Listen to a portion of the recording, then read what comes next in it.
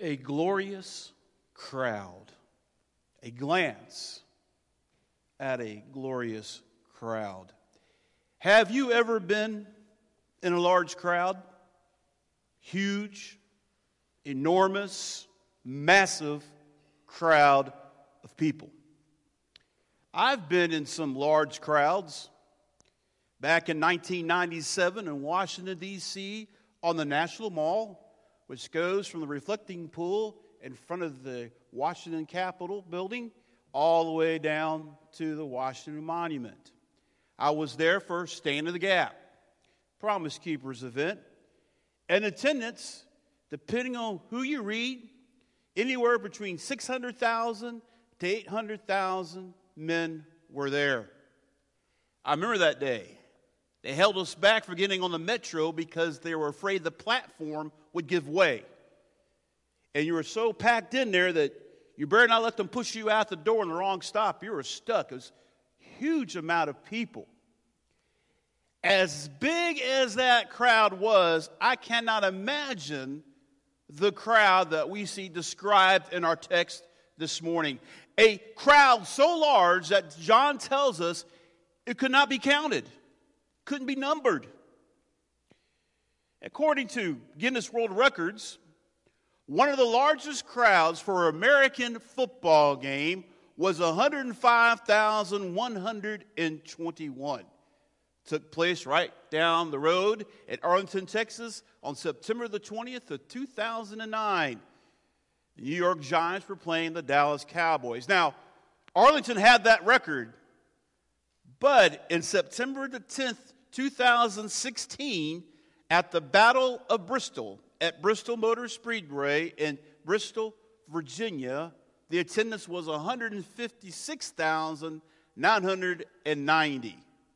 And that's when Tennessee took on Virginia Tech. Now, the largest crowd ever gathered to watch a sporting event, not on TV, not only, but actually live, was over 12 million over a course of 3 days, and that was the Tour de France, the 2012 annual race of Tour de France.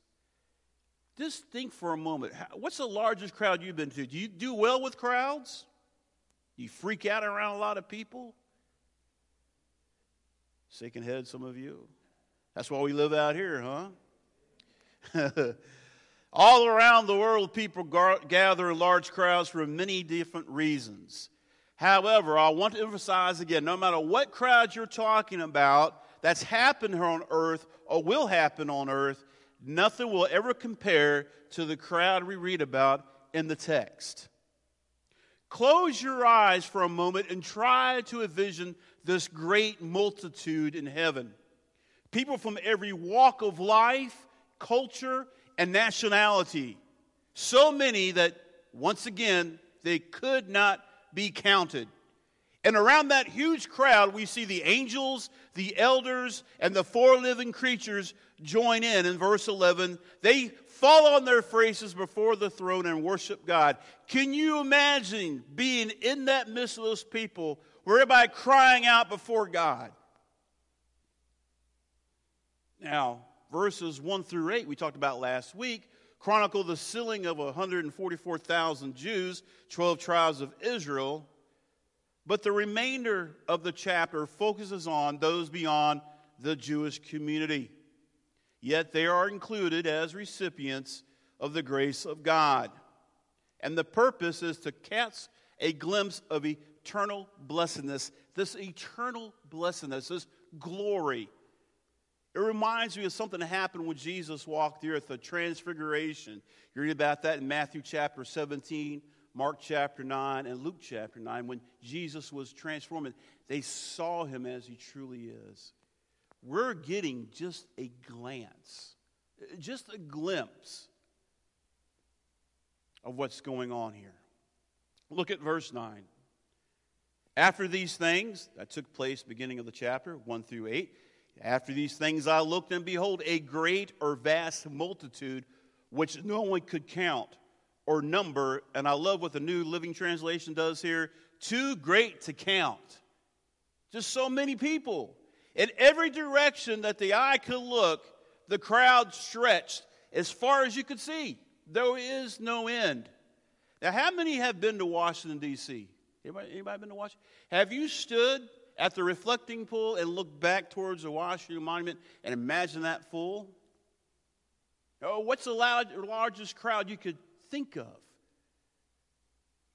And here's this crowd, this multitude that could not be counted. It reminds me of some promises God made way back in Genesis to Abraham. For example, Genesis chapter 15, verse 5. He took him outside and said, "Now look toward the heavens and count the stars if you're able to count them." And he said to him, "So shall your descendants be." Perhaps this is some fulfillment of that prophecy that God was telling Abraham. How about in Genesis chapter 32, verse 12? "For you said, I will surely prosper you and make your descendants as the sand of the sea, which is too great to be numbered." And look at verse 9. Once again, "From every nation and all the tribes and peoples and tongues or language." That is the Greek word glossua that is translated language in the book of Acts. Later, it's translated tongues, and I believe in Paul's epistles. But it's emphasizing the universality of the multitude. They are different from the Jews that are sealed earlier in the chapter. They are tribal and linguistical diverse. It indicates to us the extent to which the gospel has permeated the entire earth. There are going to be people there from all over the place. Look what they're doing in verse 9 again. "Standing before the throne and before the Lamb, clothed in right robes." The right robes, the imputed righteousness or holiness they received from Christ when they gave him their lives and declared him to be their Lord. Reminds me of Colossians chapter 1, verses 22 and following. "He has now reconciled you in his fleshly body through death, in order to present you before him holy and blameless and beyond reproach." Now let that sink in your head real good. Because of Jesus Christ and his death on the cross, because of your confessed faith in him as the Son of God, as the only way, he's going to present you to the one who sits on the throne, blameless and beyond reproach and holy, because of the shed blood of the Lamb. Now that verse goes on with a conditional statement. "If you indeed continue in the faith firmly established and steadfast, and not move away from the hope of the gospel that you have heard." Stand fast.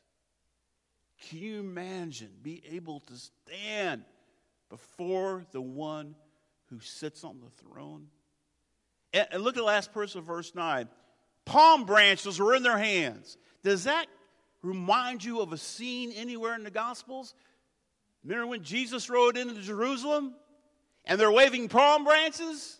And they said, "Hosanna in the highest, blessed is he who comes in the name of the Lord." It's a huge celebration going on. Reminds me of the Feast of the Tabernacles and Palm Sunday. They were waving those palm branches and declaring who he was. Wow. What a scene that John is painting for us so far. But look in verse 10. There they are, and he said they cry out, or a better translation, they were shouting with a loud voice. One translation says a great war, saying.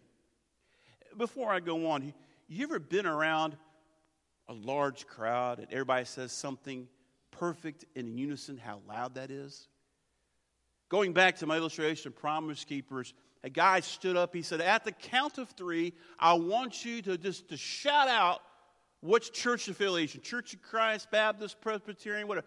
1, 2, 3, and everybody, he kind of all jumbled up. I heard Baptist, Presbyterian, Episcopalian around me. But then he said this, on the count of 3, I want you to shout out who you trust as your Lord and Savior. Didn't have to count.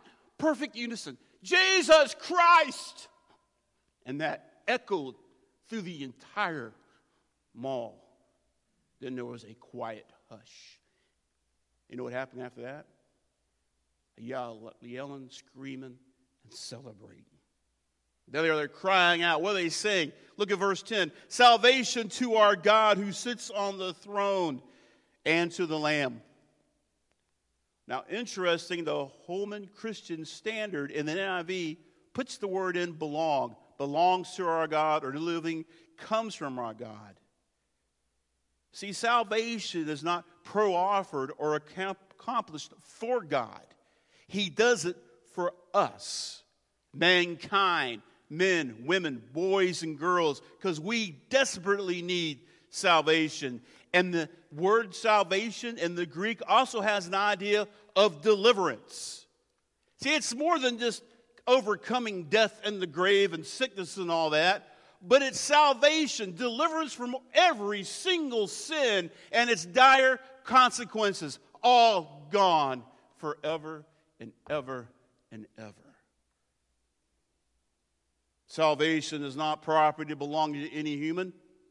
We are recipients of it. The dispensing of it is wholly and totally up to the sovereign God. No human work, effort, labor, toil is ever and will ever be sufficient. As we just sang, Jesus what? Jesus paid it all. And then we see in verse 11, all the angels were standing around the throne and around the elders and the four living creatures, and they fell on their faces before the throne and worshiped God. They're joining in the worship. Redemption, the ultimate purpose of God in creation, has been realized. 1 Peter chapter 1, verses 10 through 12.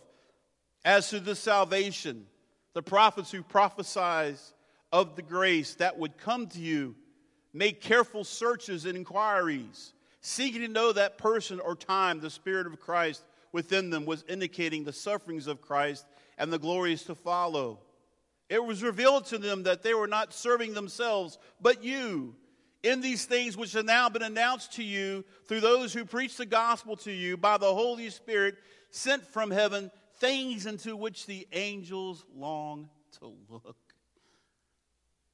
They're joining in. And what are they saying? Look at verse 12. They're saying, amen, blessing and glory and wisdom and thanksgiving and honor and power and might be to our God forever and ever. Amen. They're saying amen to what that big crowd just said, salvation to our God. It's affirmation of what that great crowd has just said with a very loud voice.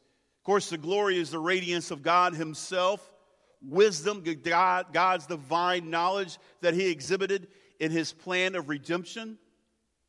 Reminds me of Ephesians chapter 3, verses 8 and following. Listen to what Paul says. To me, the very least of all saints, this grace was given to preach to the Gentiles the unfathomable riches of Christ and bring to light which is the ministration of the mystery which for the ages has been hidden in God who created all things, so that the manifold wisdom of God might now be made known through the church to the rulers and to the authorities in the heavenly places. The unfathomable riches of God. His wisdom now is being displayed through what? Through the church.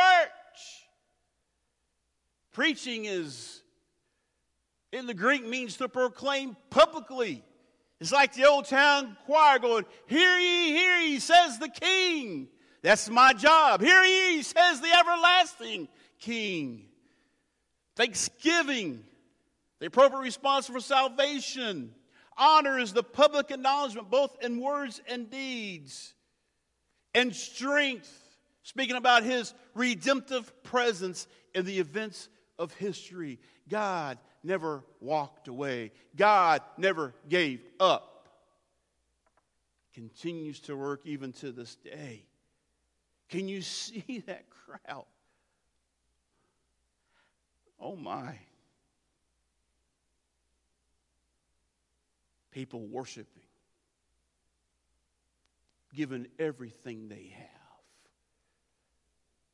with loud voices. to honor and to worship the one who sits on the throne. Verse 13, then one of the elders answered, saying to me, these who are clothed in white robes, who are they and where have they come from? Now, the way that's worded is a little different for us in English. But basically, it's an idiom because the elders are anticipating John's question, although John has never verbalized it. Of course, John's reply is, my Lord, you know. Now, my Lord does not necessarily imply deity, but only recognizes superiority, if I can say that word right. He says to John, these are the ones who come out of the great tribulation. Emphasis on the period of time distinguished from any other such tribulations. The exact period Jesus probably had in mind in Matthew chapter 24, verses 21 and 22. The awesome, the tremendous, the fearsome period of God's judgment. And yet, there are some who come out of the great tribulation. And look what it says. And they have washed their robes and made them white in the blood of the Lamb. Let me ask you a question. Are you washed in the blood of the Lamb? Have you been made clean? Now, background reminds me of Exodus chapter 19. They were to wash their garments and be ready. Exodus chapter 19, verse 10 and following. The Lord also said to Moses, go to the people and consecrate them today and tomorrow, and let them wash their garments, and let them be ready for the third day. For on the third day the Lord will come down on Mount Sinai in the sight of all the people. You remember what happened when he descended on Mount Sinai? The earth quaked and it trembled, and they all were deeply terrified. Yeah, Moses, you go on up. We'll stay right here. Now I'm paraphrasing. You go right ahead, we'll stay right here. But for us, indeed, God has come down to us in the person and work of Christ. And this is talking about the cleansing effect of the blood of Christ. Hebrews chapter 9, verse 24. For Christ did not enter a holy place with hands, a mere copy of the true one, but into heaven itself, now to appear in the presence of God for us. He didn't go into that tabernacle, into that temple over the mercy seat. No, he walked right before God his Father and sprinkled his blood down for you. For you. And for every other man, woman, and child on this planet.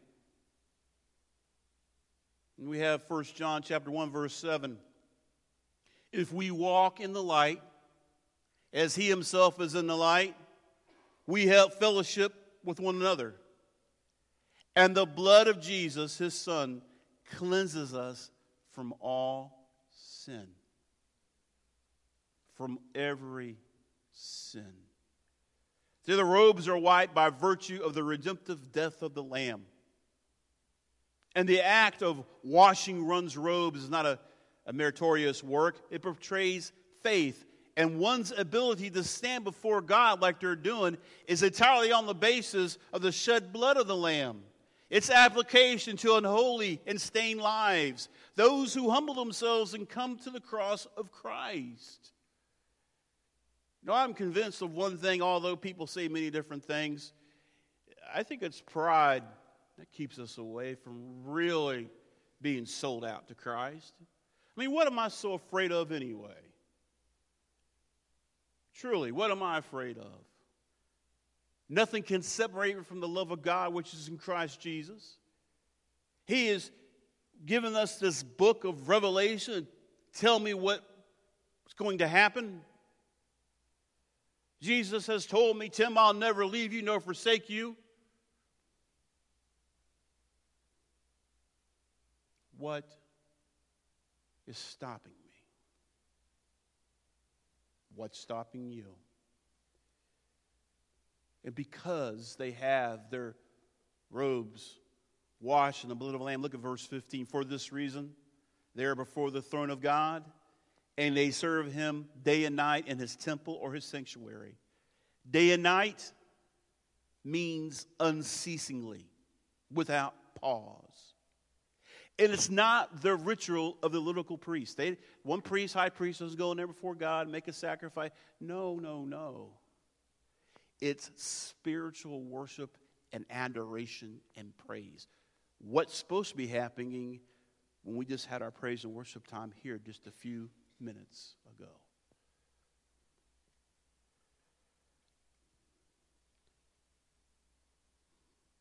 He who sits on the throne, verse 15, will spread his tabernacle over them. Evokes the memories of the tabernacle they had when they went throughout the wilderness. The pillar of cloud and the pillar of fire that would lead them day and night. The immediate presence of God will shelter and protect them. It indicates acceptance, possession, and safety. God saying, you're mine. You belong to me. And I will protect you. And I will take care of you. Look what it says in verse 16. Oh man, this is getting good right here. They will hunger no longer, nor thirst anymore. Did you hear that? Nor will the sun beat down on them or strike them, nor any heat. Now, that's meaningful in an ancient land where there are constant threats. The sun and a lack of fresh water. Always on the mind if someone lives out in the desert. But how about here in Texas? It's been hot. I've been thirsty. But on that day, I won't thirst anymore. I won't hunger no more. The sun will not touch me no more. No more scorching heat. I mean, to imagine never being thirsty again, that would be heaven itself. Yet the promise goes beyond the physical. It points to the ultimate satisfaction of the soul's deepest longing. Go back to Matthew chapter 5, the Beatitudes, specifically verse 6. Blessed are those who hunger and thirst for righteousness, for they shall be satisfied. And the difficulties encountered on earth will never be experienced again. No hunger, no thirsting, no experiencing the heat of the scorching sun, and will be sheltered from all discomfort by the presence of God Himself. But it doesn't stop there, though, does it? Look at verse 17. For the Lamb in the center of the throne will be their shepherd. The Lamb who shed His blood for them will be their shepherd. People refer to pastors as being a shepherd. No, I'm not the shepherd. I'm an under shepherd. This is not my church, it's His church. This is not my message, it's His message. It's not my salvation, it's His salvation. John chapter 10, verses 11 and following, Jesus speaking, I am the good shepherd. The good shepherd lays down his life for the sheep. He who is a hired hand and not a shepherd, who is not the owner of the sheep, sees the wolf coming and leaves the sheep and flees, and the wolf snatches them and scatters them. He flees because he's a hired hand, is not concerned about the sheep. I am the good shepherd, and I know my own, and my own know me. Dearly beloved, He knows exactly what's going on in your life right now. He's not leaving you. He's concerned about everything in your life. He is concerned about you, your spouse, your children, your grandchildren, your friends. He laid down His life for the entire world, knowing full well that not everybody would come to Him, but He did it willingly. And look at back in verse 17, it says, He will guide or lead them into the springs of water of life, or the living waters. Directs them to the fountains and the source of life, the immediate presence of God. Indicate His provision. Jesus will meet every need. Oh, and probably the best part of this entire passage at the end that gets quoted so many times is what it says, the last part of verse 17. God will wipe every tear from their eyes. Now, these are not tears of grief over a lost or wasted life. I would say they're tears of joy. Have you ever been so overcome with comfort and excitement that you started crying, but you weren't crying because you're sad. You were crying because you're overjoyed. You could not believe what was happening. The emphasis being made here on the comfort that's coming from the Lamb himself by providing all that is needed through both provision and solace, providing what was lacking in the midst of the great tribulation. Can you see that crowd? Can you see them? Can you imagine what it'd be like?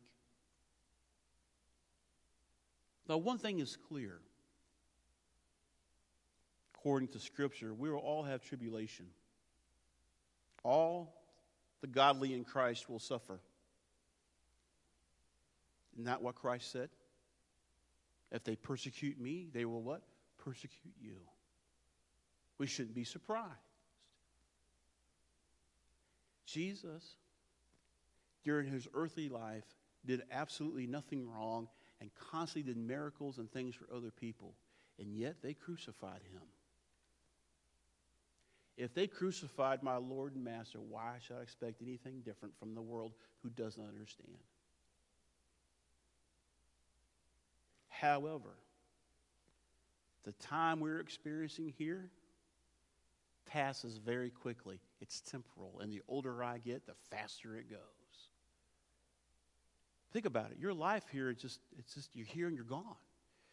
James chapter 4, verse 14 puts it this way. In prior verse, he's talking about you're planning to do this and that tomorrow. And in verse 14 of James 4, he says this, "Yet you do not know what your life will be like tomorrow. You are just a vapor that appears for a little while and then vanishes away." On earth, we labor in difficulty. But in heaven, we will rejoice with the Good Shepherd. When you and I stand before the throne of God, with the living creatures, the elders and their angels surrounding us, rejoicing and praising God for what he has done, what a glorious crowd beyond anything you and I can imagine. The promise here is that all the saints will stand before him wearing white robes, waving palm branches in celebration of victory and deliverance. Are you going to be part of that glorious crowd?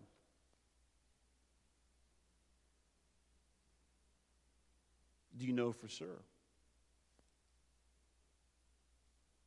One thing is clear. Those who sacrifice everything and compromise their ethics to walk in the corridors of power in Washington, D.C., or the walking corridors of power in corporate headquarters, must consider the following passage.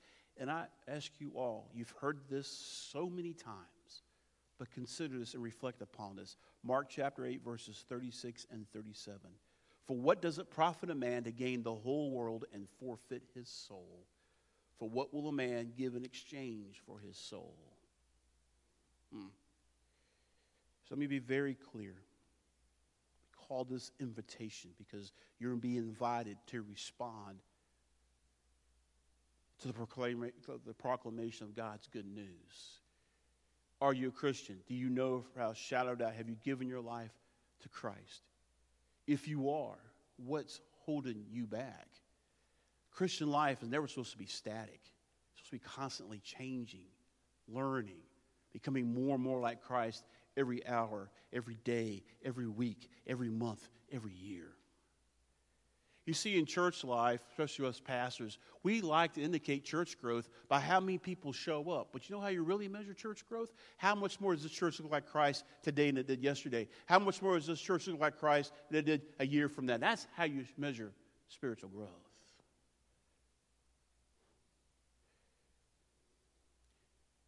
God still calls people in ministry. I hope you realize that, right? Calls people to teach. Calls people to be prayer warriors. We have some in our midst. Calls people to be missionaries. He's not going to tell you everything up front.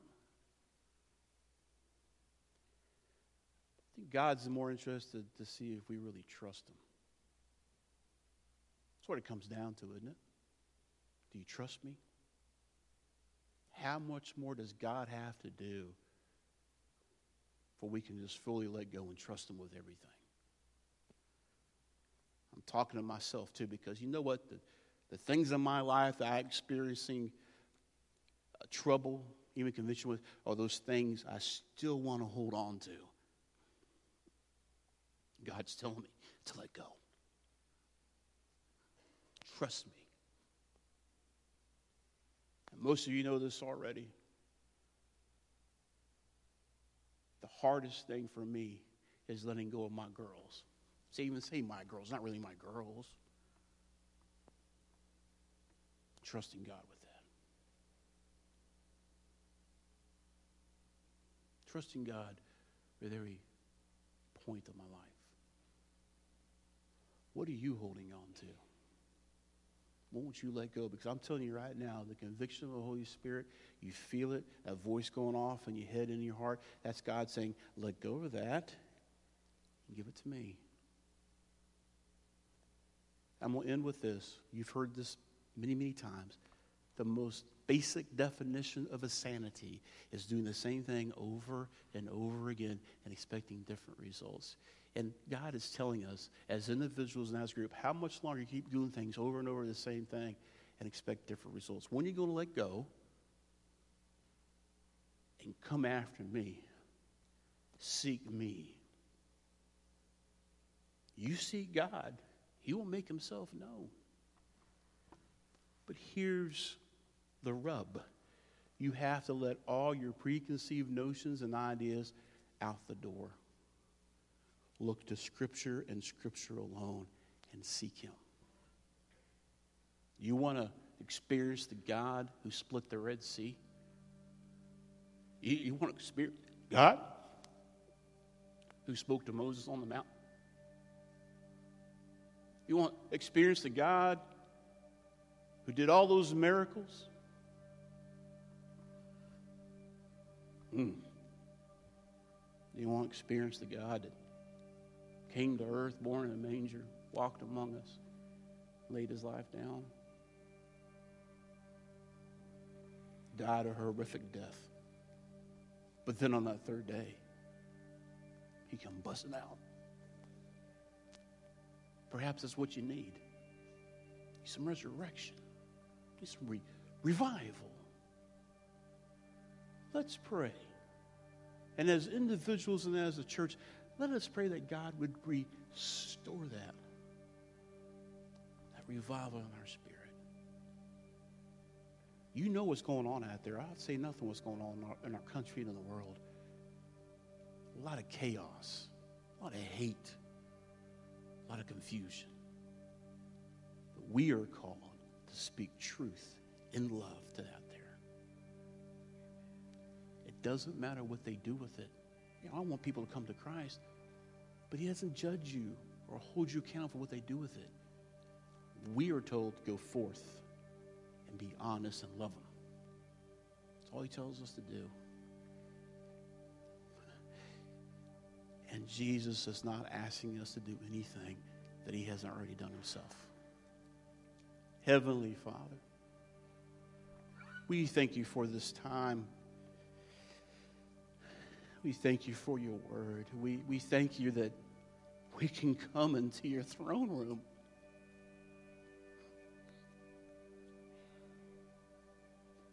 And know that You hear us. Father, we know You love us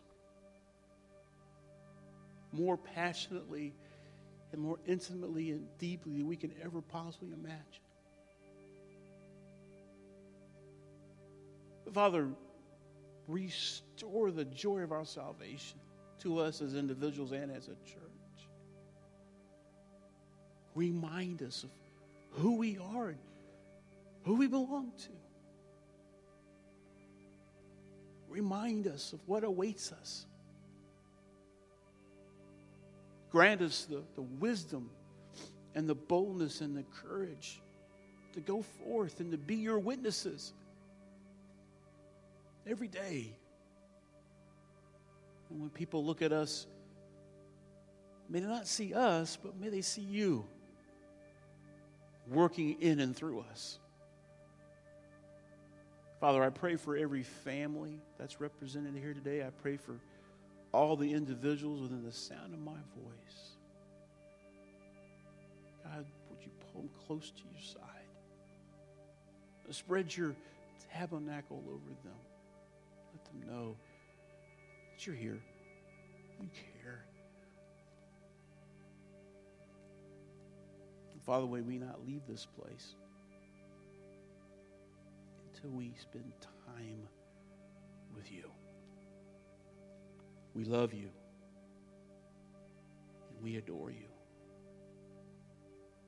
We can never repay you for what you have done, what you currently are doing, and what you promise to do in the future.